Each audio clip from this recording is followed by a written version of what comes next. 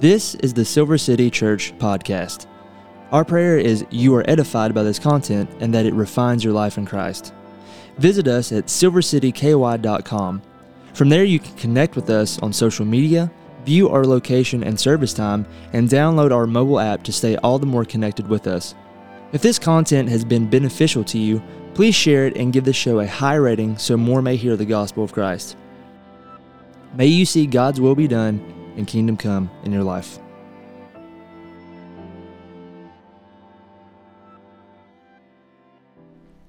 Well, we're going to be continuing in on our endeavor to examine the first two chapters of Luke and listen to those four hymns that we have in those first two chapters. So thus far in the songs of the season, in our hymns of Advent, we have listened to the songs of Mary, the Magnificat, and the song of Zachary, Benedictus.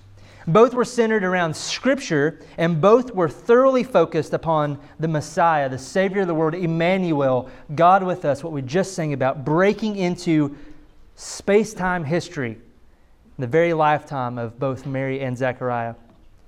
Now, the two hymns that we have heard thus far and have sang thus far have been centered around individuals, Mary and Zachariah. One of poor Virgin Mary, one of esteemed, aged Abraham like Zachariah, these two individuals. But today, our song is going to be a little different. Now, I'm going to keep with what I've been doing the past 2 weeks, and you get a poll right up front, all right? It's like the Pew Research Center here. How many of you have ever been to like a ball game or something like that, and a chant starts, like a clubhouse song, right? Mostly everybody in here has been to something like that. Maybe you don't know what a clubhouse song is, a clubhouse chant. You will in just a second, because we're all going to do one together, all right? And you've done it before, right? It's an example like this. If you go to a UK football game or basketball game, I know it's a sore subject for many right now. There's a chant that's cajoled out of fans, and it goes kind of like this. Oh, C-A-T-S, cats, cats, cats, right? We know this. We know this one.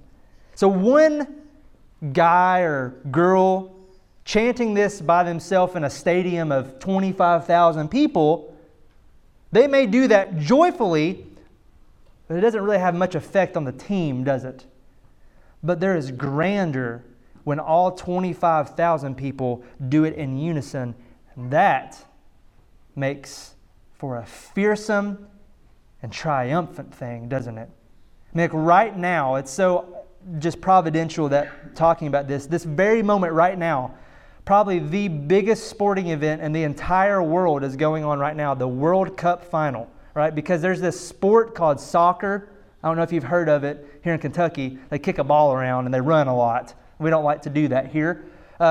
There's a national teams playing right now to see who's the best in all the world. I think it's France and Argentina. France and Argentina. And you know what they're doing right now? They're doing these clubhouse chants like this over in Qatar. And we actually know one that they're probably doing today. You've heard it. And as soon as I start doing it, you'll know. It's the ole, ole, ole, ole. Yeah, you know this. That's a clubhouse chant. Everybody joins in together. And when this entire group, probably today, of hundreds of thousands of people join in to do that, whether they win or whether they lose, there's a powerful experience with the multitude of people doing a song. So today, we're going to be examining the only group choral hymn that we have in Luke 1 and 2. May it be that we have ears to hear and voices to add to the chorus, that we may sing Gloria from this day forevermore. Turn your Bibles, please, to Luke chapter 2. Luke chapter 2 will be in verses 1 through 20 today. Luke chapter 2, 1 through 20, and it is a beautiful noise to hear those pages flipping. Hear the living Word of God this morning. In those days, the decree went out from Caesar Augustus that all the world should be registered. This was the first registration of Quirinius, who was governor of Syria, and all went to be registered, each to his own town. And Joseph also went up from Galilee, from the town of Nazareth to Judea, to the city of David, which is called Bethlehem, because he was of the house and lineage of David, to be registered with Mary his betrothed, who was with child. And while they were there, the time came for her to give birth. And she gave birth to her firstborn son and wrapped him in swaddling cloths and laid him in a manger, because there was no place for them in the inn. And in the same region there were shepherds out in the field, keeping watch over their flock by night. And an angel of the Lord appeared to them, and the glory of the Lord shone around them, and they were filled with fear.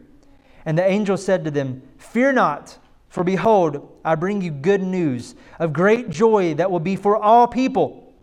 For unto you is born this day in the city of David a Savior, who is Christ the Lord.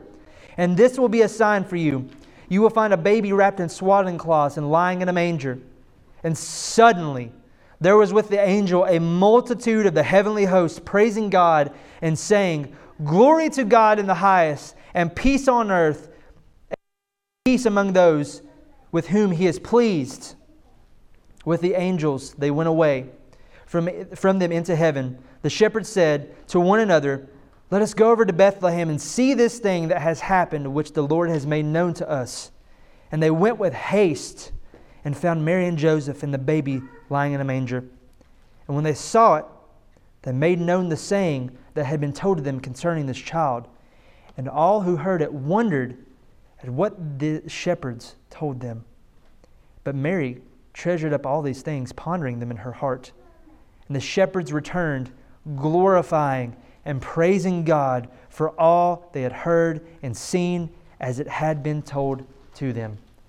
Thus says the living Word of God. Thanks be to God. Let's pray. Father, would you allow us to be like the shepherds, to join in praising and glorifying you. The song, which is your song that you've given to them. Would we be struck with fear, the presence of a holy God, that we may live holy before you as you are holy, but not a fear of judgment, but a fear of wisdom and in joy to delight in the God who loves us. Would we join in singing this song? Would you have your Holy Spirit prepare each of our hearts, convict us of sin, have us to draw ourselves near to you in repentance? Would the word that we examine this morning go into fertile ground in our hearts, that it may bear fruit 30, 60, and 100-fold? Would we be more like your Son? And will we join the song of the shepherds and the angels this day? We pray this in Jesus' name. Amen. Amen. Well, as we come to Luke chapter 2, the focus now shifts from Zachariah, Elizabeth, the birth of John, to the most important birth in all of human history, the birth of Jesus Christ, our Savior. See, Luke does not give much detail concerning the political, the historical, the cultural background, and the tension, really, the mass tension leading up to the birth of Christ, which is given in the account that Matthew has in Matthew chapter 1 and 2 as well. Matthew and Luke, they're not contradictory by any means. It is just that Luke and Matthew, they're focusing on different aspects of what's going on in salvation history. Luke does give us a very quick federal or empire government overview, looking at the setting of the political climate in the Roman Empire there, whereas Matthew kind of really focuses in on the local political atmosphere of that kind of jacked up family known as the Herodians. So Luke tells the birth of the Savior as happening during a specific time, period of time in or around the rule of Caesar Augustus, who is also known as Octavian. Maybe you history nerds, Sophia, know him as Octavian. Luke keys us into the fact that there was some sort of census that took place, and using Luke's language in verse 3, each had to be registered in his own town. Now, we don't know which census this was because, quite frankly, there were a lot of them. There was a lot of people counting in the Roman Empire for a long time. So, each has to go to his own town to be registered in this census. Well, hold on a minute. Joseph didn't meet Mary in Bethlehem, did he? He met her in Galilee of the nations. He probably had property in Galilee. Maybe like a little starter home, tiny house you're starting on, right? He had built her a house. This was the Jewish custom for a man to build a house and for he and his bride. And then Joseph, being a carpenter, probably worked in and around the area of Galilee, fixing tables, building tables, putting houses together, those types of things. So why did he have to go to Bethlehem, to the house of bread, as it is? Well, in the times of the census here, censuses, that's a fun word to say, they could get quite complicated and confusing. But in short, certain registrations, whatever it may be, it required those individuals to return to where they held what was called mainline family property. So Luke gives us some insight into that when he says Joseph was of the lineage of David, and David's lineage and family property that Joseph's family was a part of was in Bethlehem. It's very likely that there may have even been a small plot of ground that belonged to Jesse or David the king himself that his family still had possession of that they went back to. In verse 6, while Mary and Joseph are in Bethlehem, it comes time for the baby to be born. We've been talking about that a whole lot in my house the past few days. It comes time. We're anxiously waiting. The young girl who Joseph was betrothed to, she's with child. Now, we aren't completely sure whether Joseph and Mary are now fully married or not. We just know that they're betrothed. They could have went ahead with the full marriage. We don't know.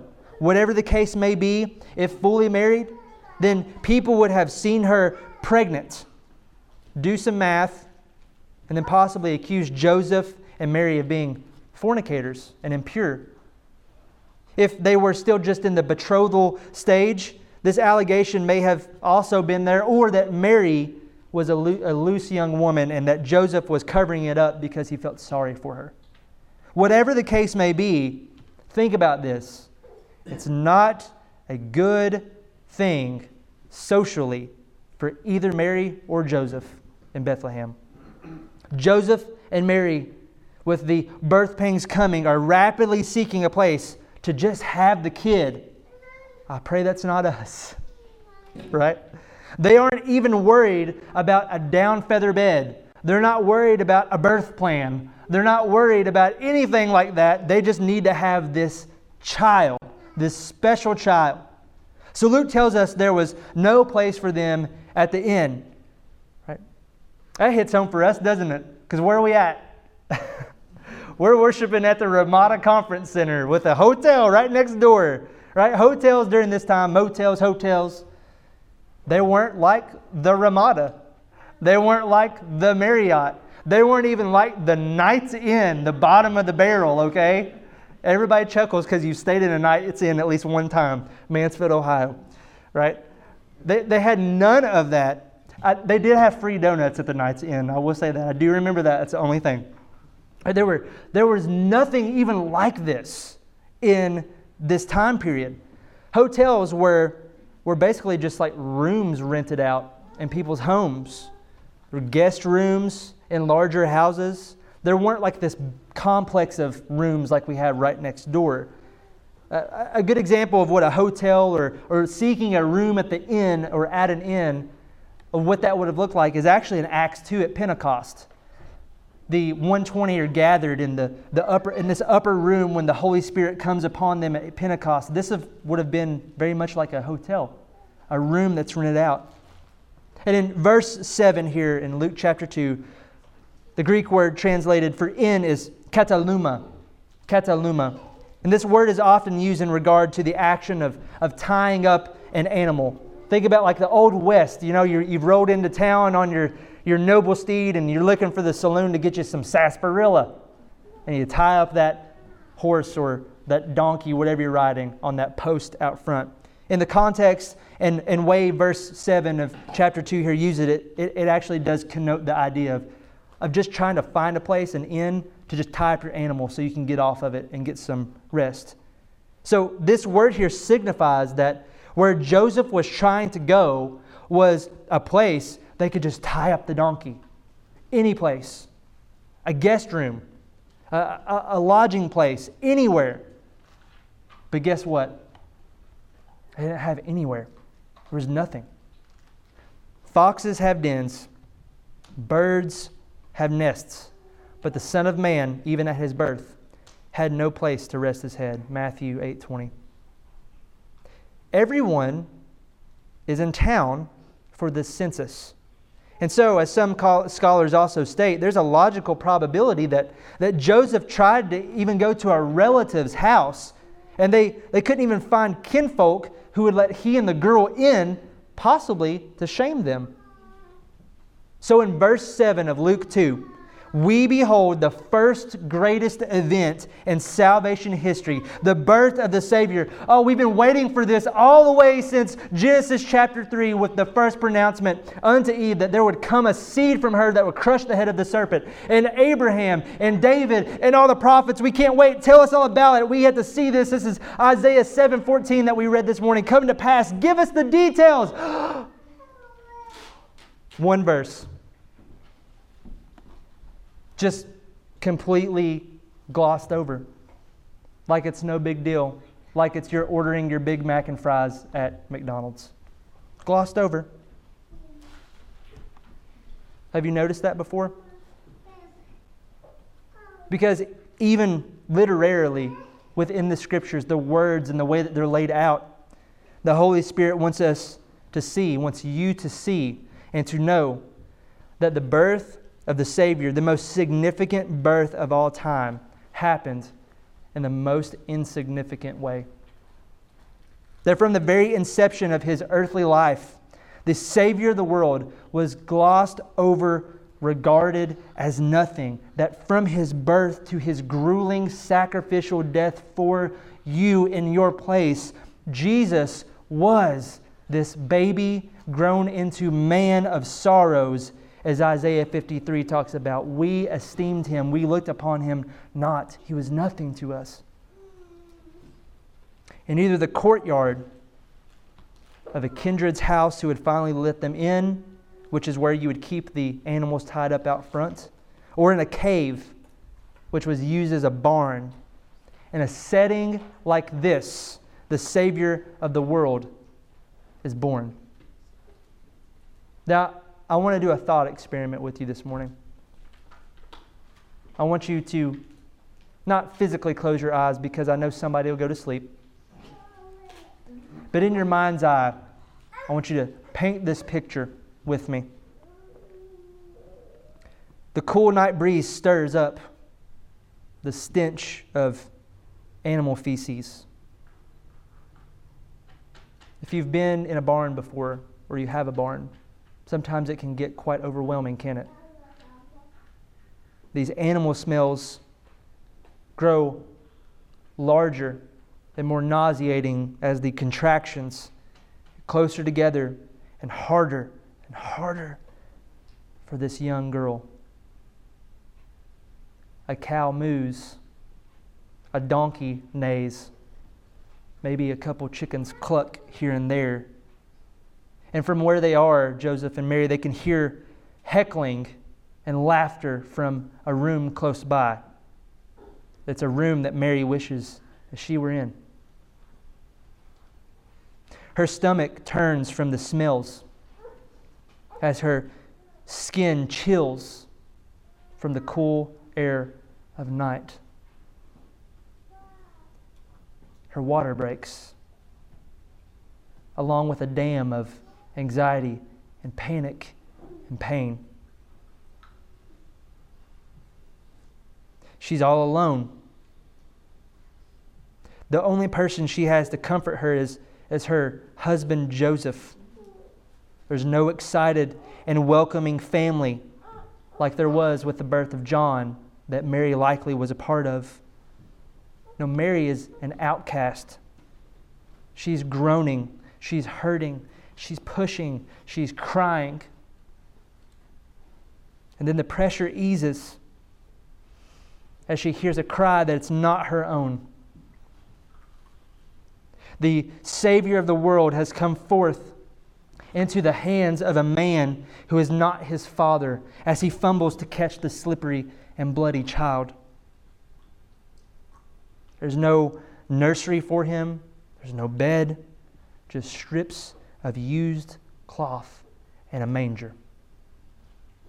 And we see this little manger in our mind. You have it in your mind right now of a nice little wooden trough with hay in it. But the manger of the first century in the ancient Near East was not like that. It wasn't like your nativity scene. Those are modern. See, a manger in this time was a ditch hollowed out into the ground where animal food could be thrown in or tossed, or it was a large rock that was hollowed out. The Word made flesh, the Son of God, that longed for Messiah, born and then placed in the ground. What an awe-striking foreshadow of what this child was destined for. Born to die and lay within the ground for the sins of His people. Born to raise the sons of earth. Born to give them second birth through His death. Do you see the weight behind verse 7? Glossed over, but there beneath the surface. In verse 8, as we shift, it's like a master director the Holy Spirit is. He shifts settings. As this is going on, out in the fields nearby were shepherds keeping watch over flocks. And these flocks were most likely meant to be temple sacrifices. See, just as Mary and Joseph were at the bottom of the societal scale, outcasts, there's some rumors going around. So too were the shepherds. They also were outcasts. We read of God being this good shepherd king of His people in Psalm 23, that song that we sing so often here, or of Jesus being the good shepherd when He gets older. And we have this imagery as if the shepherd is like like little farm owners who decide to open up petting zoos out in the field, right? Oh, look, we've got these little lammies and they're fuzzy. Come pet them. And it's donation basis. We'll give you some carrots to feed them too, right? We think this is what the shepherds were like, watching over their cute little flocks as they jump around like you see at the Ark, right? What's that goat's name that's famous there? Zebulun. Like Zebulun, the famous goat at the Ark. But that's not at all what it is. So shepherds were outcasts. They were at the bottom of the totem pole. They were roughnecks. They had the mom tattoo on their neck right here because they'd been in prison. Right? They had the teardrop. They were roughnecks. And they had to be, especially with flocks that kicked and bit and nipped and wandered off. And shepherds, they were even barred from being witnesses in court because just by their profession, they were deemed to just be liars and untrustworthy. They were viewed as nothing more than a higher animal of the same flock that they watched over. Like an alpha male that took care of the betas underneath of him.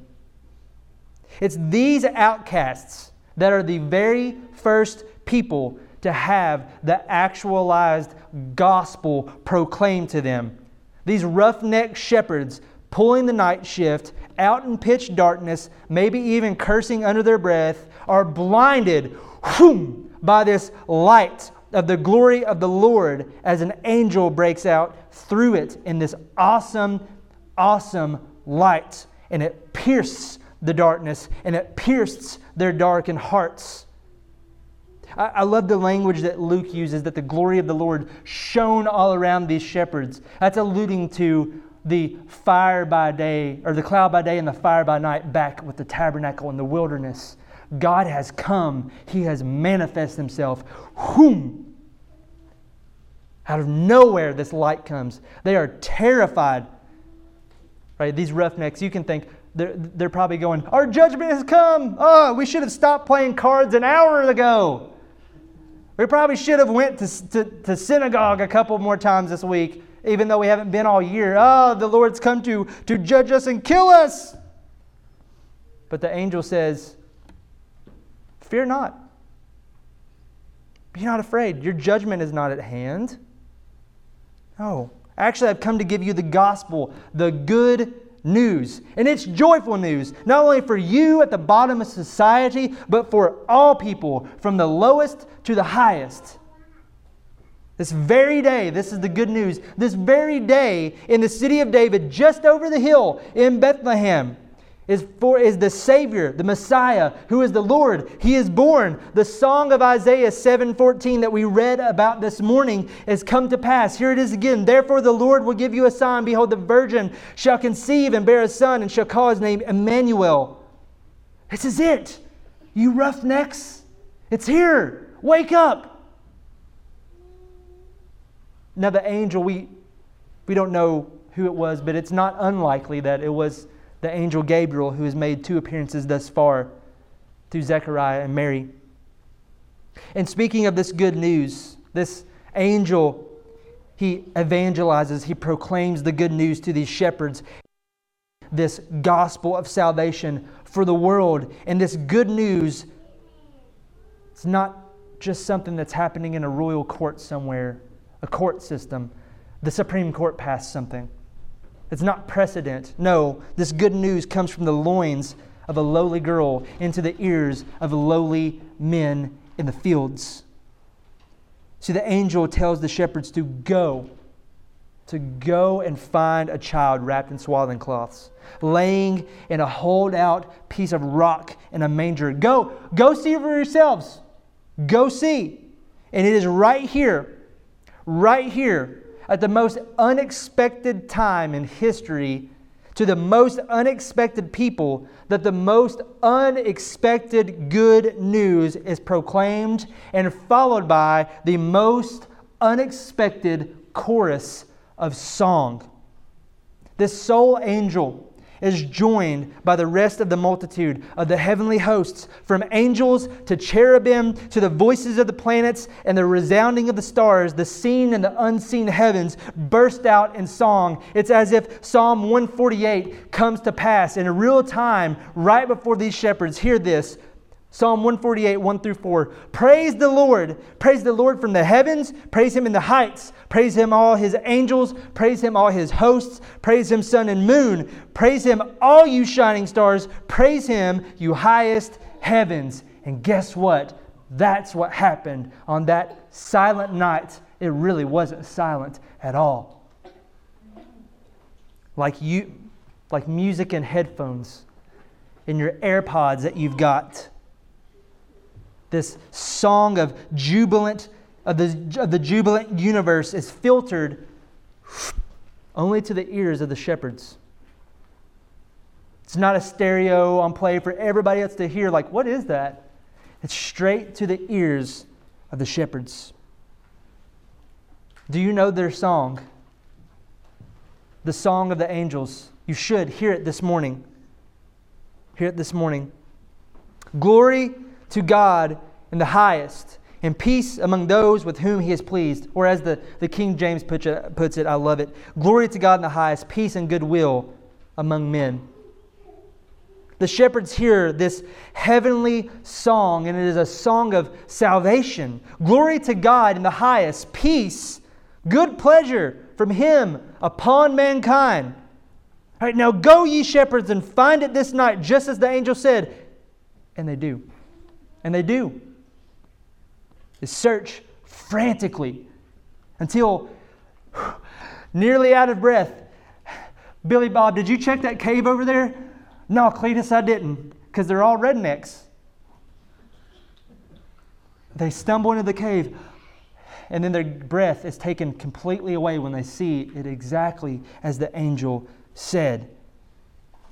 Falling on their knees, weeping, unable to speak. Mary, sore, startled. Joseph in protection mode, like he's about to take these guys out. What are you doing? But the shepherds, they finally speak. What happens? And Mary treasures up every single one of these memories in her heart and thinks about them continually. Because after all, she tells Luke exactly what happened that night. The shepherds, they see this and they praise God and they can't even believe it. We use this phrase in modernity of like, oh man, have you had Rob's brisket? It's a religious experience. Right? They really actually did have this religious experience and it changed their life completely. They walk out of this cave or wherever they were. They're praising God. They're singing the same song as the angels. Glory to God in the highest. And guess what? We've sang this song this morning. And it has been sang from that night forth. And it will be until kingdom come. Have you heard it? Do you know it? You do, because it is a popular Christmas tune. Angels we have heard on high, sweetly singing o'er the plains, and the mountains in reply, echoing their joyous strains. You know it. You ready? Gloria in excelsis Deo. That's the angel's song. Gloria in excelsis Deo. Remember how with Mary's song, the Magnificat, and Zachariah's song, the Benedictus, each song got its name from the Latin translation of the Bible. The first word of that song is what the title is for it. So the Magnificat, magnify, my soul magnifies the Lord, and the Benedictus, blessed be. That's where we get the song Gloria. The first word in the Latin translation is Gloria. Gloria.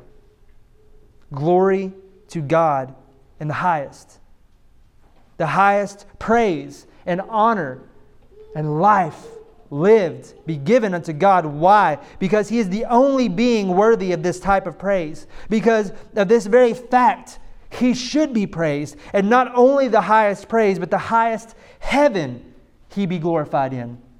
Every planet, every star, every galaxy, every angel, every seraphim, every cherubim, even the demons will praise Him. The highest praise, because it is from this glorious God that all of reality lives and moves and has its being in.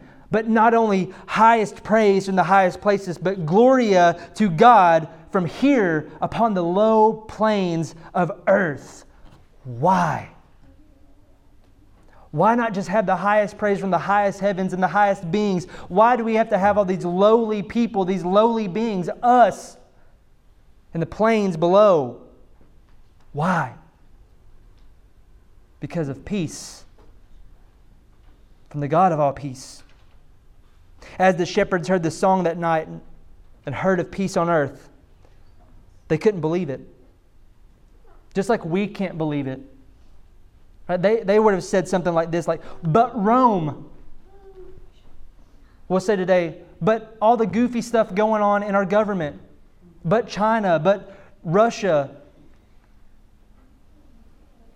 But the peace that was being sang of by the myriads of angels was what they had so longed for so long. And these angels even wondered and wished they could look into this peace and this salvation that they were proclaiming. Peace here, not on a star out in the galaxy somewhere, not on another planet with no life. Peace right here, good earth that was to cover the entire earth and spread out like a beacon into all of the universe. Peace, not between man and man, as if God breaks into the silent night like a sleepy third shift manager being like, all right, you guys, break it up. No. Peace between man and man is completely impossible and for naught if there is not first peace between God and man. Peace and goodwill toward men. See, this is the greatest peace. This is the peace you must long for. If you do not have it, you must have it. The peace of the wrath of God against sin, the great chasm bridged, Eden restored. And we do not see Eden in this very narrative just over in the side. It's popping out right in front of us if we have eyes to see and ears to hear. Christ born in a stable amidst the animals. Shepherds out in the fields exercising dominion over creatures. The heavenly hosts reuniting with the earth to praise God for His mighty work and restoration. Oh, that this would come to full fruition. That's why we keep talking about one of the themes in Scripture is Eden is being restored, and it has started right here. It starts right here on this holy night. That's not all. See, Eden had the tree of life. And so too, right here on this night, a tender shoot from the loins of Jesse, the father of David, is born. This shoot would grow up into the true tree of life. This shoot was planted in the ground of that rocky manger, and in 30-some odd years would grow up into a tree of a splintery cross of life and salvation for you, dearly beloved. Glory to God in the highest, and peace on earth, goodwill to men. Why? Because God became a man, lived in perfect obedience to the standard and the glory of God in His own law, then died a death that sinners deserve, yet He never sinned. Sin was not in Him, but His people's sin was upon Him. He was placed in a tomb, back into the ground. The grown child's body lay. But it did not stay there. 3 days later, He arose from behind that stone, the stone, to prove He was who He said He was, God in the flesh. Death could not hold Him down because the wages of sin is death, yet He never sinned. His birth, His life, His death, His lying in the tomb, His resurrection is the most glorious peace treaty of all time, because it is a peace treaty based in the goodwill and pleasure of God. It's nothing that you can do. It is all of God. Amen? For all who call upon the name of the Lord shall be saved. For all who call upon the name of the Lord will have as their ruler this Prince of Peace. So have you done that today? Do you join in with this song of the angels? If you have not, you must. For there comes a day when God will gloriously bring an end to all of this reality as we know it. Eden will completely, fully be restored. Either way, either in your death or the consummation of the kingdom, all will stand before Him to be judged. There will be no time for arguing your case. For Christ Himself, He said, those who reject Him, they stand while living, judged and condemned already. Before God on that great and terrible day, a just verdict will be spoken in your ear by Jesus Himself. If because of your hardened heart and rejection of Him, it will be wrath. But if because of your humble repentance that He gives you and the proclamation of Gloria in your life, you will have glorified peace forever. Would that not be sometime later on when you think you're done doing your wild oathing? May it be, it must be today. And if it already is, and I pray it is, would you glorify God? Would you sing glory to God in the highest and peace and goodwill toward men? What grace, what mercy, what joy that God looks upon men pleased, not because of anything that we would do, but because of what He has done. This life, this birth, this resurrection, this death, this ascension of Jesus Christ. Today, I pray that we all would join in singing this anthem with the angels. May we, like Mary, glory of God in our hearts. May we, like the shepherds, walk out of this very place glorifying and praising God for all that we have heard, all that we have seen, and all that we have partook in. May we see the Prince of Peace in our mind's eye come into the world just as we are. We are often and we are always naked and vulnerable and pitiful. See, we can follow this Prince of Peace in every regard, because He became just as we are, yet without sin, and is able to sympathize with us. We can trust Him just as the shepherds trusted the word of the angels. Would we not walk from this? Would we walk out of this place into our life, which so often looks like that dark night, and would we light it up with the shouts of praise brighter than even this host of angels, because we have the Son of Righteousness which has dawned in our lives. May we realize that this child would grow to proclaim this very song of Gloria in excelsis Deo. Jesus Himself would sing this song, the very song that we have sang today, that was sung that night, that has been sang every day since. He proclaimed, "Glory to God in the highest." We actually have it in Scripture. Did you know that? Jesus doesn't say, turn in your hymnals to Hark the Herald Angels or Angels We Have Heard on High. Turn to that psalm. No, listen to what He lays in front of us, and we miss it every time. And when you pray, pray like this. Our Father who art in heaven, hallowed be your name. That's glory to God in the highest. Your kingdom come, your will be done on earth as it is in heaven. Give us today our daily bread and forgive us of our sins as we forgive those who have sinned against us. You know what that is? That's peace on earth. Lead us not into temptation, but deliver us from the evil one. That's goodwill towards those whom He is pleased. The Lord's Prayer is the song of the angels. Every time we pray that, and I pray you do that in your life, you are singing the song that the angels sang this night. This morning, I beg you as we close, come right now. If you have not, come to Bethlehem and see Him whose birth the angels sing. Come adore on bended knee. Christ the Lord, the newborn King. Amen. Amen. Grace and peace to you. Let's pray.